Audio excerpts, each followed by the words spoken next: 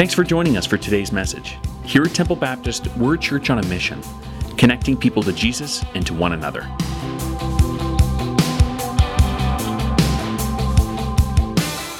You know, throughout the course of our lives, you and I have been told to do a lot. Sometimes we've been told with urgency. We've been told and urged to do things. We've been urged to do things when we were young. So when we were young, we were urged to clean up our room, or put things back where you found them, or don't hit your brother, or don't jump off the garage roof with an umbrella. You might break the umbrella. Maybe you get a little bit older and you're off to school or something like that, and you're told and you're urged to do other things. Do well in school. Eat your vegetables. Don't hit your brother.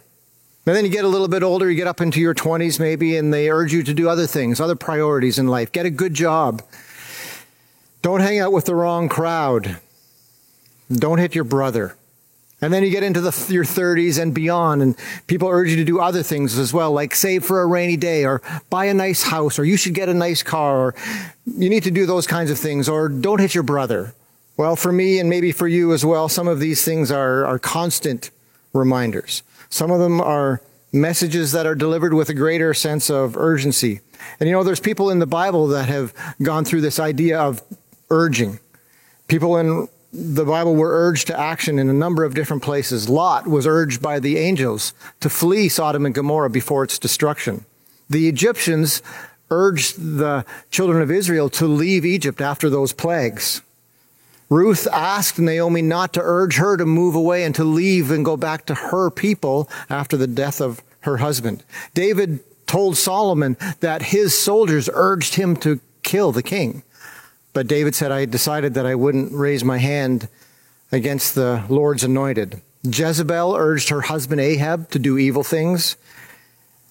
Naaman urged Elisha. After Elisha performed a miracle and Naaman was healed, Naaman urged him to receive a gift for that. Daniel went to his friends and urged them to pray to the Lord for mercy from God to give him the interpretation of Nebuchadnezzar's dream. Throughout the Bible, people are being urged to do different things. I read something just recently, and it was about exercise, and someone said, they wrote, whenever I get the urge to work out, I lay down until it goes away. Some of us have experienced urgency recently. If you were late in purchasing all your Christmas gifts, you probably experienced that persistent and earnest sense that something important had to be done. We're going to look at Ephesians chapter 1 because Paul is urging believers to do a certain thing. So if you have a Bible with you, just turn it open to Ephesians 1, or if you find something on an app on one of your smart devices, open it up to Ephesians chapter 4. Paul writes this letter from prison, as we're going to find out. Paul was a tent maker and a Pharisee in his early days. He came from the province of Cilicia and known for making of tents and from goat's hair and stuff. So that's why he became a tent maker, probably. You know, he wrote more than half of the New Testament over the course of 17 years. And half of that he wrote within a 3-year period. And so he's very prolific he did a lot of his writing in prison. This book of Ephesians, or the letter of Ephesians, it was a letter to the church that was meeting in the city of Ephesus. So this letter was written while Paul was in prison as well. So Ephesians chapter 4, verse 1 starts off like this. As a prisoner for the Lord, then I urge you. Stop right there. He said, as a prisoner for the Lord, then I urge you. So he says first that he's the one that's doing the urging. But he's doing it from a position as a prisoner. And he says, I'm a prisoner for the Lord. Why was Paul a prisoner for the Lord? He was declaring what he called the gospel, the good news. That good news is that Jesus Christ is the Son of God. He came to the world, lived a sinless life, and took the sin of the entire world on him when he was crucified. And he paid the price for sin so that anyone who would believe on him could have their sins forgiven. That's the good news that Paul called it the good news. And so he was preaching that and giving that message, but there were those in authority that didn't like him giving that message. And so eventually they imprisoned him for doing it. So Paul writes, as a prisoner for the Lord, then, he says, but then I urge you. So let me ask you this. If you were in prison and you were writing to people who had accepted the message that you had given to them, Not that you were taking credit for it, but you were in a position where you were the teacher in that situation. And you had a little bit of leverage. And you found yourself in prison, and you were writing to people who were not in prison. They were free. And you had the opportunity to urge them to do something. What would you do? I would be tempted to urge them can you do something for me? Can you send something to me or give me some relief in some way? Or maybe some of you can use some of your influence so that you can procure my freedom. But Paul doesn't do that. Paul urges his readers, and so us, believers in Jesus as well, he urges them to live a life, it says, live a life worthy of the calling you have received. Live a life worthy of the calling you've received. I'm a prisoner because of the gospel. And as a prisoner for the Lord, I'm going to urge you who are free, I'm going to urge you to live a life worthy of the calling that you have received. So, he's basically saying, I guess we could boil it down to this. There is a Christian way to live. And I think that you should live like Christians, like believers. He says that we all have received a calling. If we're believers in Jesus Christ, then we have our sins forgiven. We're part of the body of Christ. Many other things have happened as a result of that. But we've received a calling as well. And Paul in this passage says that our life should be such that it's living up to the calling that we've received. One commentator wrote that living a life that's worthy of the calling that we've received means to live in a manner that's suitable to the privileges that you enjoy and suitable to the state of grace and favor with God into which you've been brought by hearing and believing the gospel.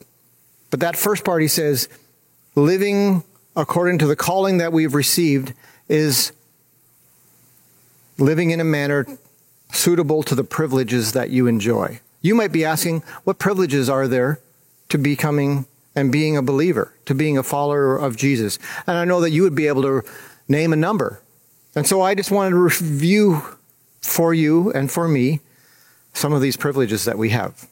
Think of the privileges that we have because Jesus Christ has forgiven us. So first, forgiveness for sins. Second, adoption into God's family, friendship with God, justification, union with the Lord, a member of the body of Christ, access to God through the Holy Spirit, oneness with Christ, having the indwelling Holy Spirit, redemption, completeness in Christ, freedom from condemnation, promise of never being separated from God, citizenship in heaven, receiving the spirit of power and love and a sound mind, the promise of grace and mercy in time of need, to be God's workmanship, and the ability to do all things through Christ who gives us strength. Those are just some of the privileges that we receive, the privileges that we have as a result of being in Christ. And Paul is saying that we need to live a life worthy of that. I think that can be a little confusing, but let's look at what he means. How do we do that? How do we live a life that's worthy of the calling that we've received? He goes on to tell us how we do it in the very next verse. But before we look at what it says, let's make sure we know what he doesn't say. We need to think for a moment of what not to do and how not to do it. When people are given privileges, they tend to react in two different ways, one of two different ways. They don't all act and react the same way. Some are given to a sense of entitlement. They've been given some privilege, and then they get used to the privilege that they have, and somehow they feel that they deserve the privilege that they've been given and have earned it in some way. And therefore, it grows into a sense of entitlement, that I deserve the gift that I was given. And others are given to a different type of reaction, a sense of not entitlement, but a sense of appreciation. Recognizing that what they've been given, the privileges that they have received, have not been earned, but they were just a gift. And it causes them to be grateful. It causes them to be thankful. So we have been given all of these privileges. We've been given all of these privileges. And it seems as though it comes with an expectation to live up to those privileges. Now that you've been given this, you don't have to live this way. You can live above. You know, it was Uncle Ben that told Peter Parker, with great power comes great responsibility. But it's Paul here that tells us that with great privilege comes great responsibility. So here's how he says. He's going to tell us in two different ways. We need to be something, our character, and we need to do something. It's about who we are and what we do. That's how we live up to the calling. Think of a person that you think, without even looking into how Paul suggests that we do it, think of a person that you might think is living up to the calling that they received as a Christian. You might have a pious picture of a person in mind. But let's look at what it says here, that Paul says how to live up to the calling that we've received. First, it's about character. It's about who we are. Living up to the calling that we've received is about who we are. It says first in verse 2, be completely humble and gentle, be patient, bearing with one another in love. That's the character side of things. He says, in order to live up to the calling that we've received, it doesn't lead us to a sense of entitlement. It's supposed to lead us to these ideas of humility, gentleness, and patience. It says in that next verse, verse 3, make every effort, that's what the do part is, make every effort to keep the unity of the Spirit through the bond of peace. And then the following verses gives us the reason why. It's because of unity. There's one body and one Spirit, just as you were called to one hope when you were called, one Lord, one faith, one baptism, one God and Father of all, who is over all and through all and in all. Paul tells us how we can reach unity. And I'll tell you, I think we always are going to struggle with this idea of unity. We sometimes misconstrue it as uniformity, like we all need to be the same and think the same. It doesn't mean that, but even in our differences, we need to maintain a level of unity. And it's achieved by step one, humility. If each one of us is humble, and how we think of ourselves in a humble sort of way, that's going to lend itself toward unity. Without this, there won't be any gentleness, and there won't be any patience, and there won't be any bearing with one another in love, and therefore there won't be any unity. Pride breaks peace, but humility and gentleness restore peace and keep it. Contention comes through pride, and love comes through humility. In Matthew 11, Jesus says, take my yoke on me and on yourselves and learn from me. Take my yoke upon you and learn from me, for, he says, I am gentle and humble in heart. He says, I'm gentle and I'm humble in heart, and you will find rest for your souls. So first, if we want to live up to the calling that we've received, because of all the privileges that God has given to us, we need to be humble people. Next, it says that we need to be gentle. Gentleness is how we think about and treat others. Humility is how we think of ourselves. Gentleness is how we think of and treat other people. So we need to have a temper that makes us unwilling to provoke other people. So I grew up in a family with 3 boys. And there are many times in my childhood that I remember being tempted and giving into the temptation of provoking someone in my family. And I have to say, I'm not the only one that did that. You know, my brothers were just as good at it as I was. But when it comes to the Christian temperament, we are supposed to put that aside and not give in to the temptation. It's easy to be tempted, and it's easy to give in to a temptation. What's difficult, what takes real strength and fortitude, is resisting that temptation to provoke other people. And some of you know how to push other people's buttons, and you like getting people riled up. Well, that's not what God wants from us. God doesn't want that. He wants us to have a temperament that makes us unwilling to provoke other people. If there's something that I'm thinking of saying or doing that I know will provoke someone, I need to have the strength and the fortitude to resist that. And in the same way, I need to have the temperament where I'm not easily provoked or offended by the words or actions of other people. We are tending to be a very soft people. Christians tend to be easily offended by someone's words, offended by someone's actions, whether it was directed toward them or not. We take offense to somebody doing to somebody else, and I'm offended even though I'm not even the party that's wronged. We have a tendency to do that, but we need to be opposed to that. if we're going to be gentle people, we need to control ourselves. We need to not just resist the urge to provoke others, but we also need to resist the urge to be provoked by others or offended by their words or their actions. We need to be opposed to anger. We need to be opposed to resentment. We have to let things go. We don't hold on. That guy said something bad to me in 1942 and I haven't said a word to him since. Well, I don't think that's the calling that God has given to us. That's not what Paul says when he says, I urge you as a prisoner for the Lord. I urge you to live up to the calling that you've received. We've received that calling. The next one is patience. And patience is, in this case, the willingness to bear injuries, to be injured by another person, even another believer, and yet bear with it.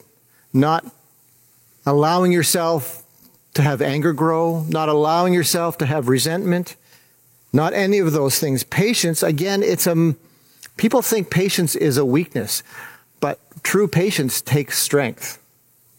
Bearing with injuries without seeking revenge. That's what patience is. And it says bearing with one another in love. That means we have to put up with each other. Because I know that I have shortcomings. I'm not perfect. I'm not holy. I sin. And for me to expect that all other believers won't sin or will not be perfect and be offended when they're not is irresponsible. It's not the way God wants us to look. So when other people do things that we don't think they should do, we need to bear with that. I'm not saying we condone wrong behavior. I'm not saying that at all. I'm just saying, but when you're offended or when someone does something against you, we need to be able to put up with that. We need to be able to make sure that we don't seek revenge. We need to bear with one another in love. Matthew Henry, in his commentary, he calls these people, those who are humble and gentle and patient, and they bear with one another in love, he calls them the best Christians.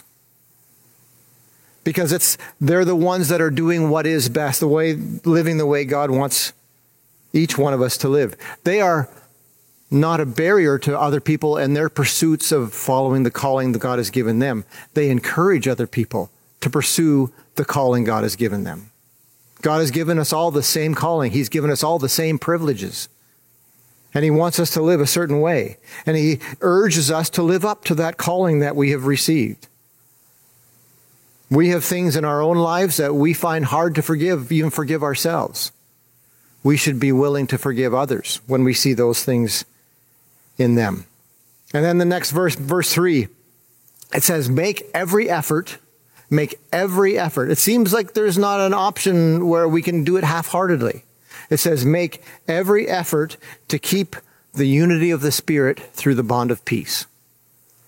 He wants us to keep the unity of the Spirit through the bond of peace. And in verse 4, it says the reasons why. We went through that, and we'll go through that again in a moment. One body, one Spirit, one hope, one Lord, one faith, one baptism, one God. But it says, make every effort. What does make every effort look like?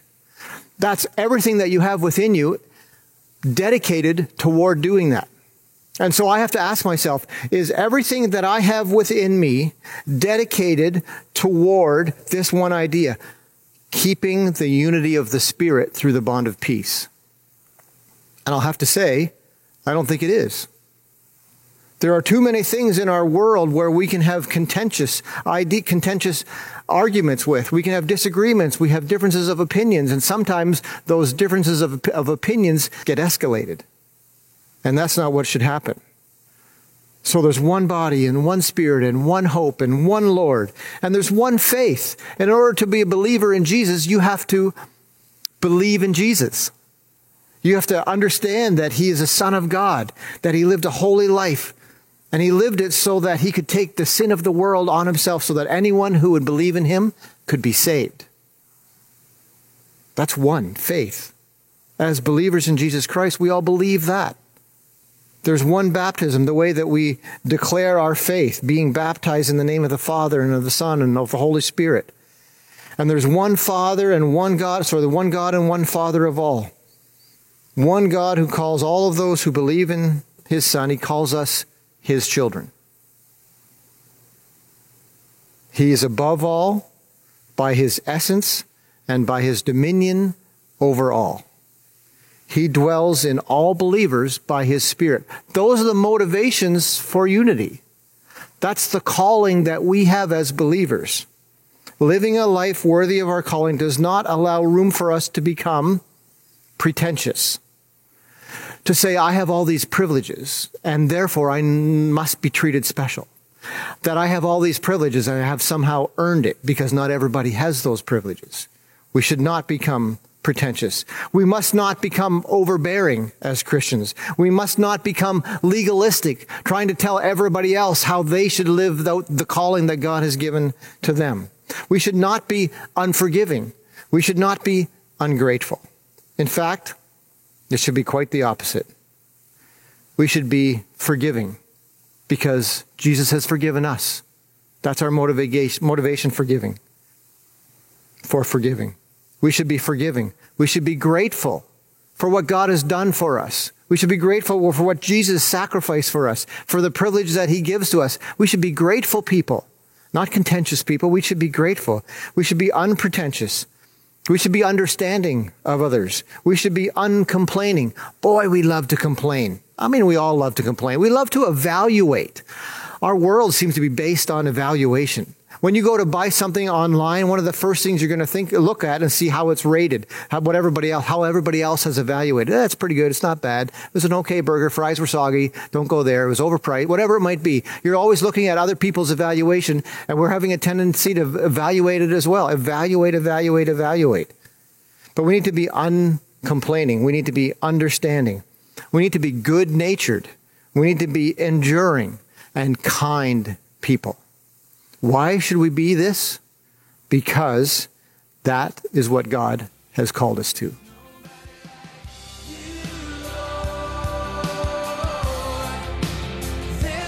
Thanks for listening, and consider joining us live on Sundays at 9:15 and 11 a.m. For our address, directions, and any other information, find us online at templebaptist.com.